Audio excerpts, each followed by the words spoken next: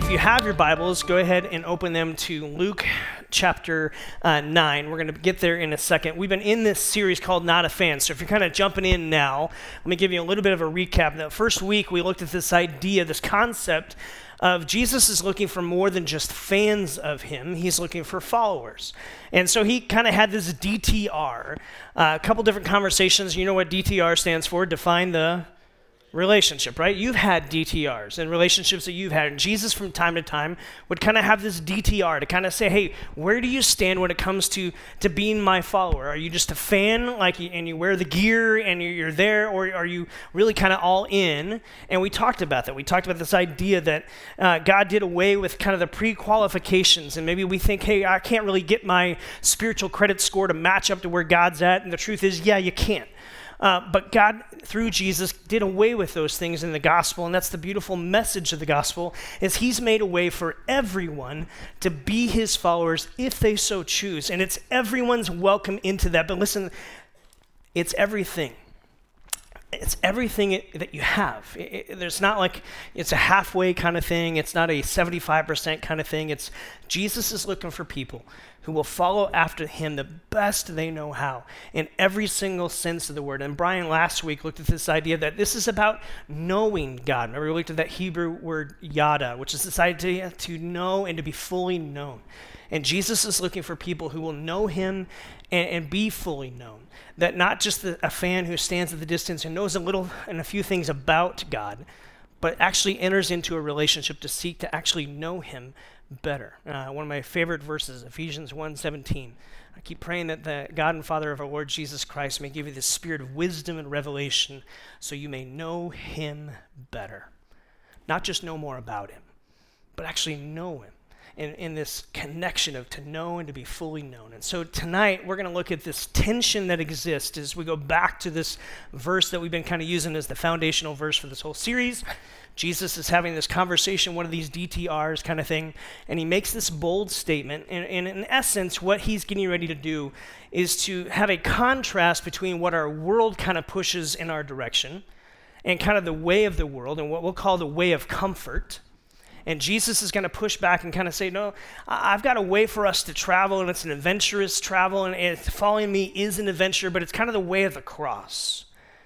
And our world kind of pushes against this and says, look at the way of comfort. Now, how many of you like being comfortable? How many of you wish the seats you sat in right now were maybe a little more comfortable?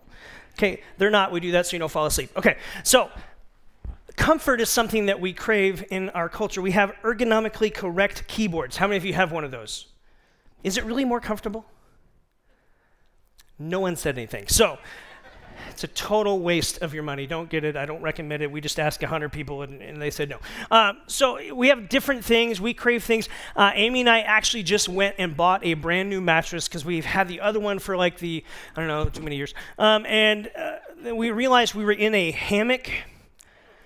But it was our bed. And so we were like, this isn't right. We're not in the jungle, and we should probably get a decent mattress. So we went to the mattress store. I don't know if you have all been to there. They have this place called Mattress Firm. I don't know if you've seen them. They are everywhere. They're like Nikos. So you go there, and you're looking around for mattresses, right? And you go in, and they have the Lamborghini of mattresses that are like $9,000. Is it worth it? Yeah. You're like one of the lightest people here. Worth it. If it can make me breakfast, it would be worth it. So this mattress is like the Lamborghini mattress, and then you have all the way down to like the Pinto and Fiat version. And so you have these different choices you have, and we have to kind of go around, and it's already weird to lay down on a mattress in front of strangers when you're like test driving the mattresses and they tell you you can lay there as long as you want. You're kind of like, well, so I often thought, well, if I'm ever tired, maybe that would be a good place to go and take a nap. And how long is this really good for? But I don't recommend that. That'd be weird. So we finally purchased one somewhere kind of way down this way. So we purchased one, we get it home, and it's way better than a hammock, let me tell you.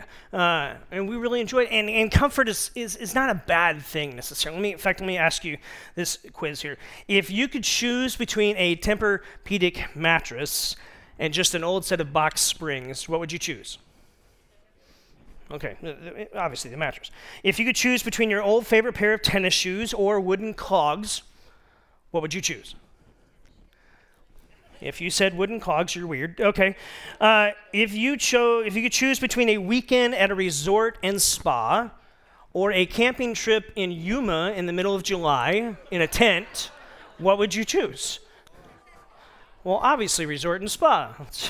And we'll let that go. We actually like comfort. And so we crave comfort. And we live in our culture that kind of pushes us toward comfort. And again, comfort's not necessarily bad. There's nothing necessarily wrong with comfort. But it's true in our culture that sometimes when we have a pursuit of comfort to such extent that everything from Dr. Scholl's, which I'm not related to, that would be cool if I was, but Dr. Scholl's inserts at the bottom of my feet to the kind of pillow that you have at the top of your head when you lay yourself down at night. And you can be surrounded by comfort. And here's what we know. In fact, parents, you know this best. Comfort's not a bad thing.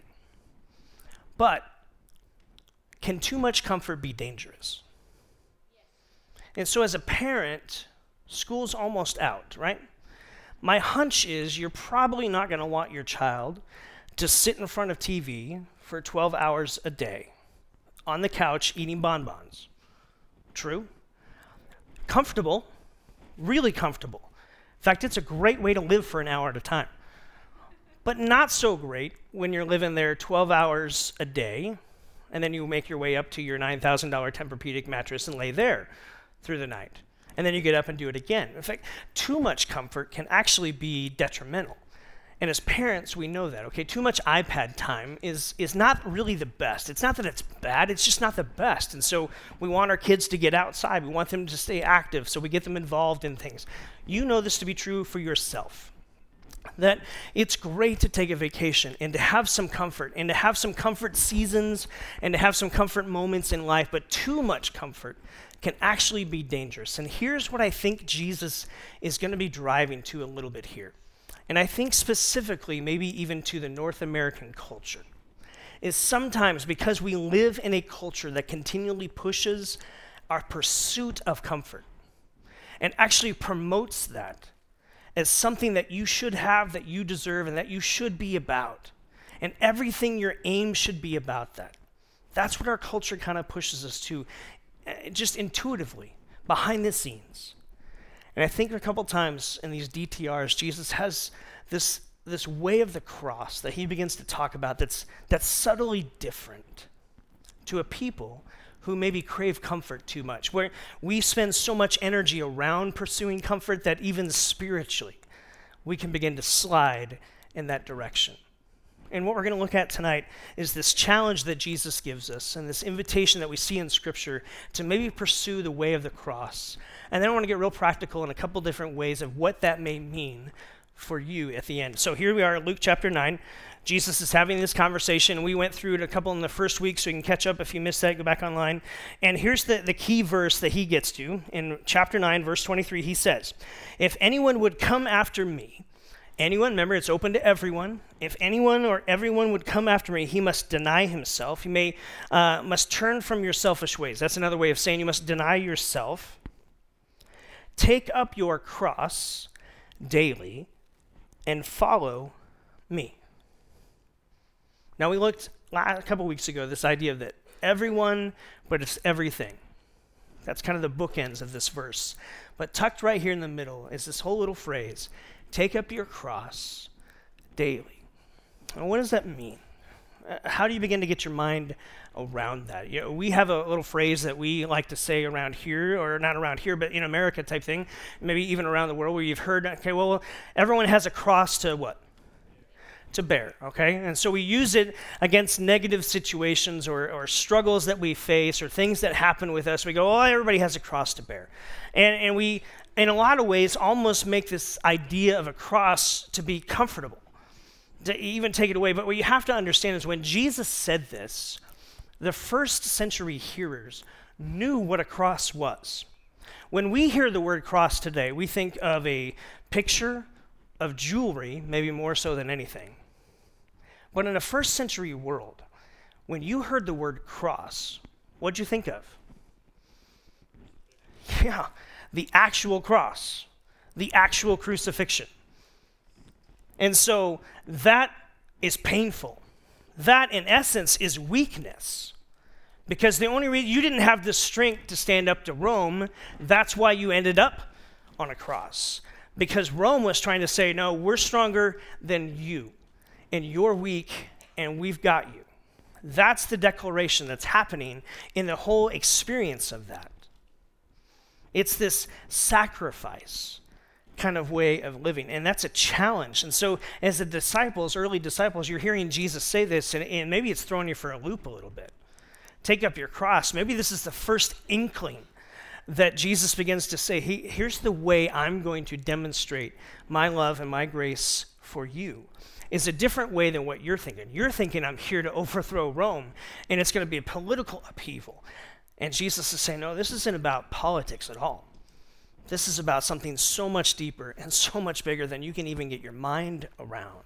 And he begins introducing this idea. See, here's what you knew about crucifixion, is you would carry the cross beam for miles yourself out to where they were going to execute you. You literally carried it. And you had to walk to your own funeral, to your own death. Sacrifice, weakness, humiliation. Those are some challenging things that Jesus begins introducing. Say, look, you've got to introduce yourself this way. You've got to begin to get your mind around this. Here's what Paul begins to pick up in 1 Corinthians. He's writing to the church there in Corinth, and he's laying out some ideas, some specifics about the gospel. And here's what he says. Because we actually like to talk about grace a lot, and grace is necessary, and we need to talk about grace. But we need to talk about the cross as well, because the cross is actually how we get grace. And sometimes I've heard people say, well, we don't want to talk about the cross a whole lot. Like, isn't that like a bad PR move? You don't want to talk about the cross. We're trying to get people to Jesus. We're trying to get people to have a relationship with God. Let's not talk about the cross, because that's bad. That's like dangerous. That's humiliation. That's the way it is. See, Jesus took something that was the absolute worst, and he flipped it upside down. So that today, when you and I talk about a cross, we think of grace. We think of love. We think of this incredible sacrifice that Jesus did for us. And the truth is, if you were in the first century, if you thought about the word cross, those words never entered your mind. Love was not a word you associated with the cross. But Jesus took a symbol of humiliation and weakness, and he completely flipped it. Here's what Paul writes in 1 Corinthians chapter 1. Here's what he says. For the message of the cross is foolishness to those who are perishing, but to those who are being saved, it is the power of God. God took something so weak, and he switched it with his power. He made it something so strong and so significant. See, for many, the message of the gospel, that God came to earth in Jesus, and he died a death that you and I deserved, and he was raised to life that we can have a restored relationship with God through faith in him. That's the gospel message, as simple as I can make it. Is what the Bible says. This is the gospel. This is the good news of Jesus. It comes through a cross. We are given grace and hope eternal, but it came through a cross. Something that was so drastic. And for a Jew and for a Greek, it was so demeaning. For a Jewish person to understand the cross in that context really struggled. And for a Greek mind that talked about this idea of strength and power, just this humiliation and weakness was something that you avoided. In fact, Paul continues to go on. He says, look, you got to think about, I think that that's the beauty of the point of Jesus. And the point of what God was doing through the cross is he took something that was so drastically different than what you thought, and he flipped it on the end. And he made it something so much more powerful. He says this is foolishness at the cross. He goes on a couple verses down, verse 22.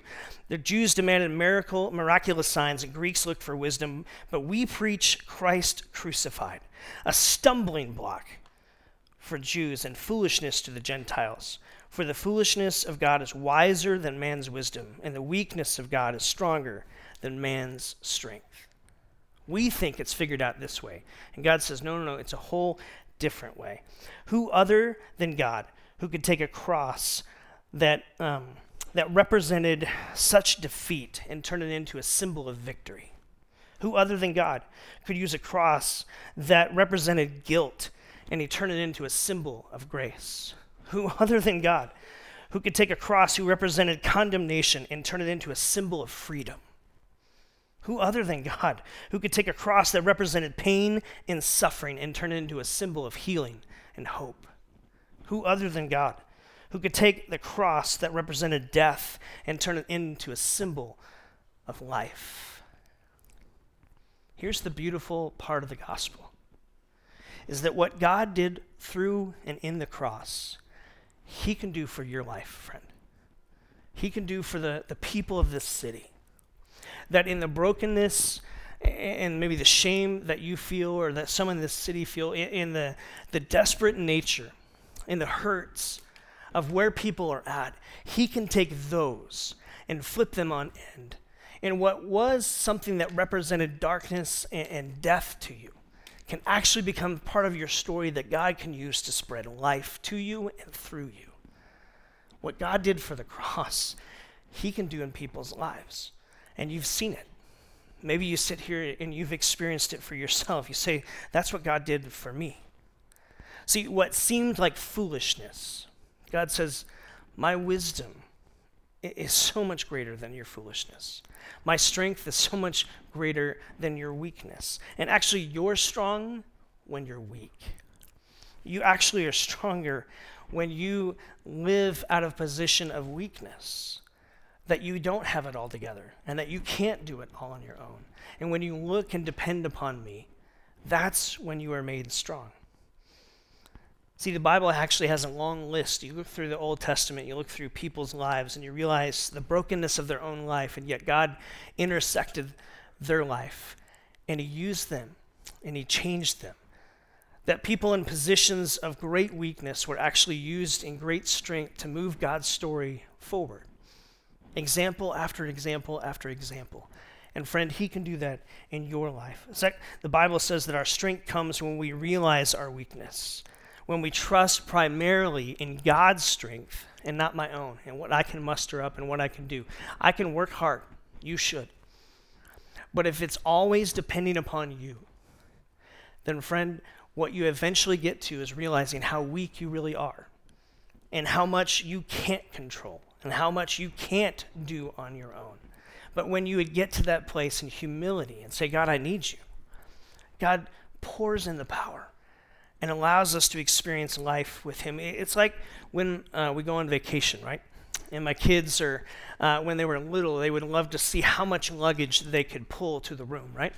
And so they would get out, they'd love to do the suitcase with the wheels because that was easiest. And then we'd stack stuff on it and they would make their way to the room. And what I loved to do as a dad was to let them struggle with that a little bit, not because I'm mean or because I laughed, but simply because I wanted them to know how cool it was to have a dad who would just show up out of the blue and start picking stuff off and taking it and walking in front of them and letting them follow. I wanted them to know how cool it was to have a dad who actually noticed when you're struggling and who jumped in those moments. It's the same way with God. That in those moments when we're struggling, when we have too much to carry, too much of a load to bear, it's in those moments when we will humble ourselves and say, God, I could really use your help today. I could really use your help this month, this season. Would you step in? And how I think God loves to answer that prayer, loves to come alongside people. When we let go of our need of control, our need of comfort, our need of saying all these things, when we let go of the way of comfort and we don't make that our top pursuit, when we say, God, I want to pursue and look after you. I want to lean into this. I think Jesus loves to meet people in those moments. See, the way of comfort and the way of the cross, if we could boil it down and begin to look at that a little bit more, take up your cross daily and follow me. What does that begin to look like? in the 21st century? What does it begin to look like in your life on a Tuesday and a Wednesday, in my life in 2016? What does that begin to get your mind around? Because in a culture that loves to pursue and promote comfort at all cost, the way of the cross is so drastically different than that. It actually bristles against us. That's why when we hear things sometimes, we talk about sacrifice. We talk about actually choosing to have less comfort so you could do more for God's cause. That's just weird. We hear that and go, that's not right. Because in our culture, what we're pushed for is you've got to pursue comfort at all costs. And when you get it, you've got to do everything to protect it. And so we have this pursuit going on in our own life. The struggle with this is I don't think that comfortable Christianity was the foremost concern of our crucified Christ. Let me say that again. I don't think comfortable Christianity was the foremost concern for our crucified Christ. I think what Jesus began to model and what he began to say is not a theme, and it wasn't a PR move. It was actually challenging. I think that's why these DTRs that we see in Scripture a couple different times, we'll look at one again next week as we wrap up this series. These define the relationship moments is Jesus was looking for people who would say, okay, I'm done being a fan, and I'm ready to be a follower. And friends, it's like when you draw a line in the sand, right? And sometimes you draw a line in the sand in different scenarios. And what you ask in those moments is, am I willing to step over this line and go this way? Am I willing to call people to step over that line, to go this way? And in those moments, I think Jesus is drawing the line in the sand. And he's saying, look, I love having admirers. Remember? That's how we define fan, enthusiastic admirer. Those are great. I love people. But what I'm looking for is followers. People who are willing to step over the line. What does that begin to look like? Well, I think it begins to take on a couple of different shapes. I think fans, in a lot of ways, if we're talking about moving from fan to follower, I think fans are able to settle into comfort zones really easy. I think followers follow Jesus into growth zones. And they don't settle into just being comfortable. I think they answer the call and challenges at times. I think they step up and step forward. And this isn't about earning your salvation. This isn't about earning love with God. You have that through Jesus, plain and simple, period, dotted. That's it. Jesus said, I love you, period. But I want you to follow me. This is everyone, but this is everything. This is step across the line and let's go on an adventure where I'm going to challenge you in different areas of your life. And I'm wanting to know if you'll respond to that. If you'll actually step up to that. Not to earn anything or to get some secret knowledge or something, but simply because you're with me and you want to be where I am. And the way of the cross is the way Jesus took. Jesus didn't preach in a way that would make everybody comfortable. He didn't talk about things or avoid talking about things that would keep everyone comfortable. The way Jesus preached, listen, got him killed. That's how that happened. He wasn't killed because he was just a nice guy. He pushed back against the systems of the world he was in and spiritually began to challenge people who didn't want to be challenged. And when Jesus was preaching, when Jesus was teaching, and he was a miracle worker, he was a healer, he did amazing teaching, he did amazing things. But in the end, as he began to claim, hey, I am something more than just a nice guy. I'm something more than just a miracle worker. I'm actually the God who's come to save you, and you need saving. And sometimes people don't like to hear that. But in the end, for those who say yes, see, the cross is foolishness to some. But to those who are being saved, it's what? The power of God released in your life. You begin to see and experience life in crazy ways. Friends, I wrote this as the bottom line. Jesus is more interested in getting you into a growth zone than a comfort zone. Jesus is much more interested in getting his followers today, and even fans to consider being followers, to say, would you go in with me on an adventure into a growth zone where we're going to grow your faith and we're going to work toward this versus just letting you stay comfortable. And that's hard in our culture that loves comfort at all cost. That's a challenge, and it creates this weird tension within us. You feel it right now as you sit there going, I don't know, preacher dude. I don't know what that means. What are you asking me to do? Well, can I suggest a couple things that I think each of us have to wrestle with? And the first one is this. I think to go into a growth zone with Jesus means that we begin to look at life, begin to see life through a second place self. And here's what I mean. A second place self. In our culture, we are almost brought up teaching that it's all about you.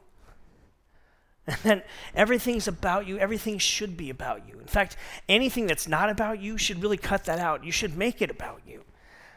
And you should pursue what you want and all those kind of things. And listen, there's a lot of truth in that. I don't think Jesus wants you to be in a job that you hate. Quit tomorrow. Okay? Pursue something that you love.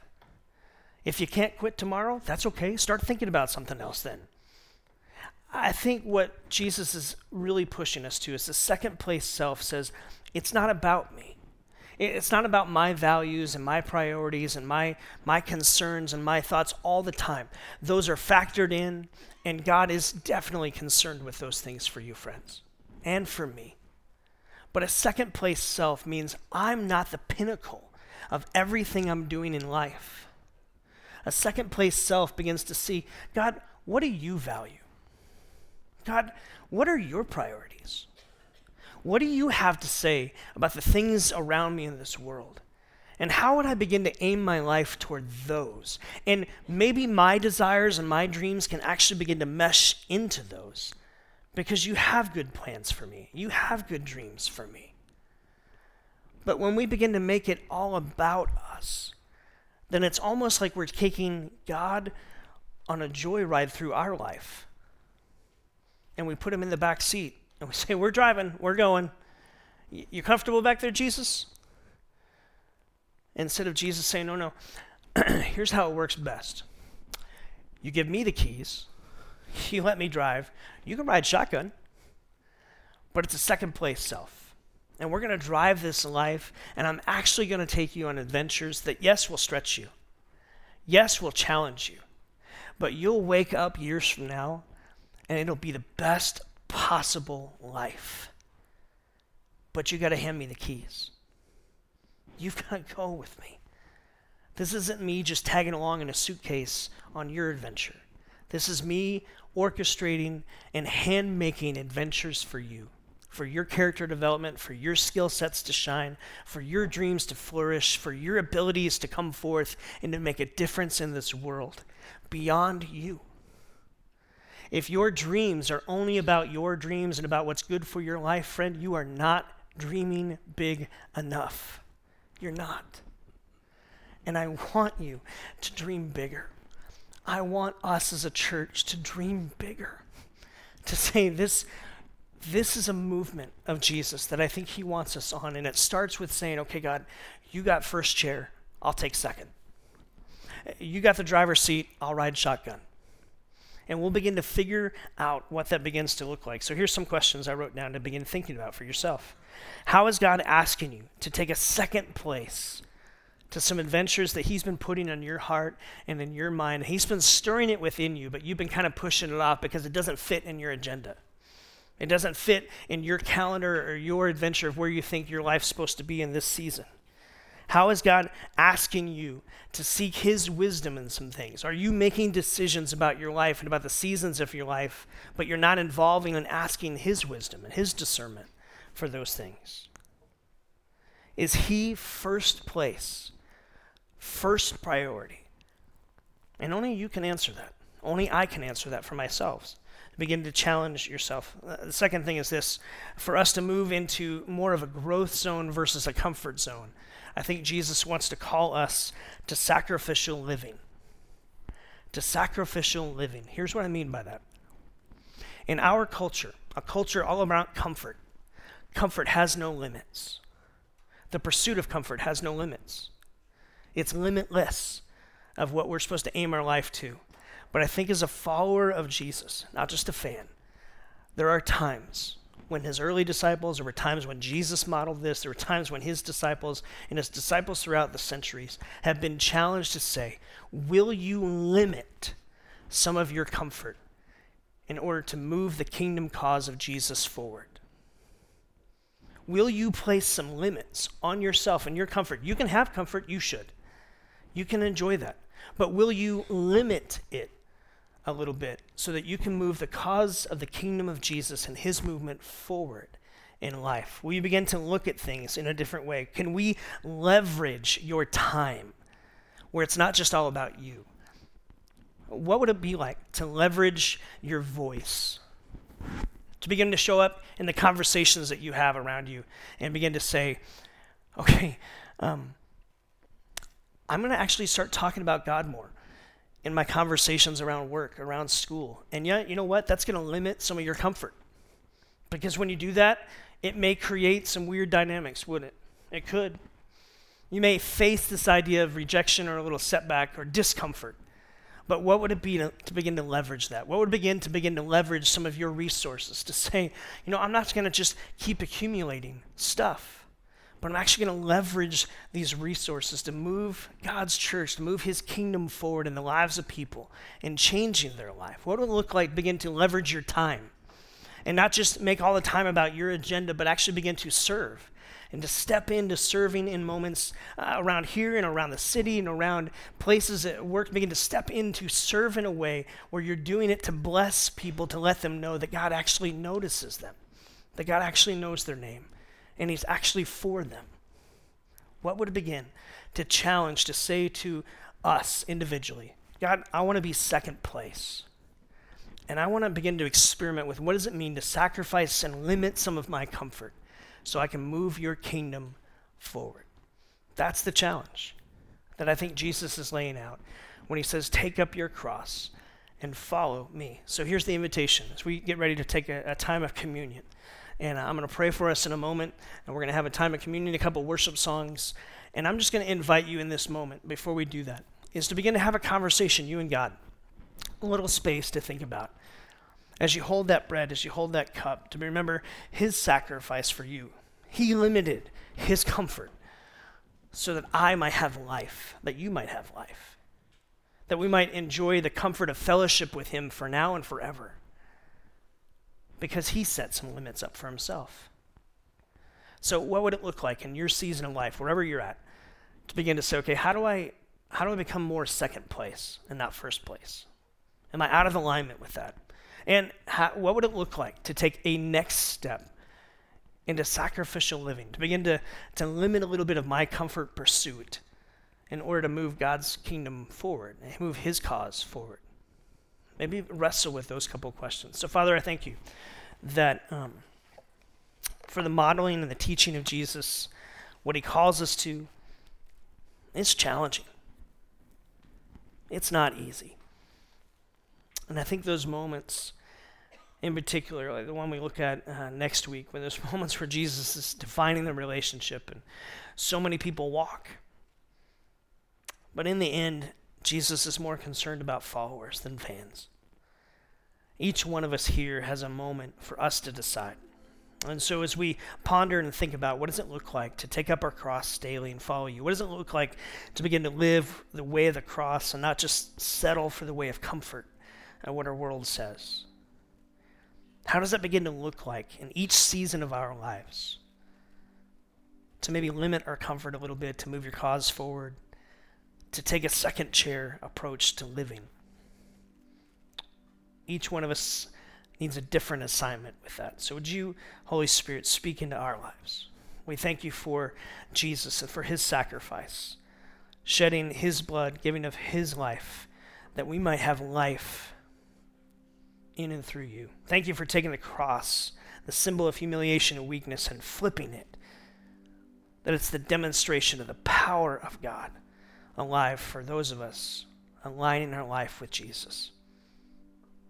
Would you speak to us in this worship time as we close tonight? Amen.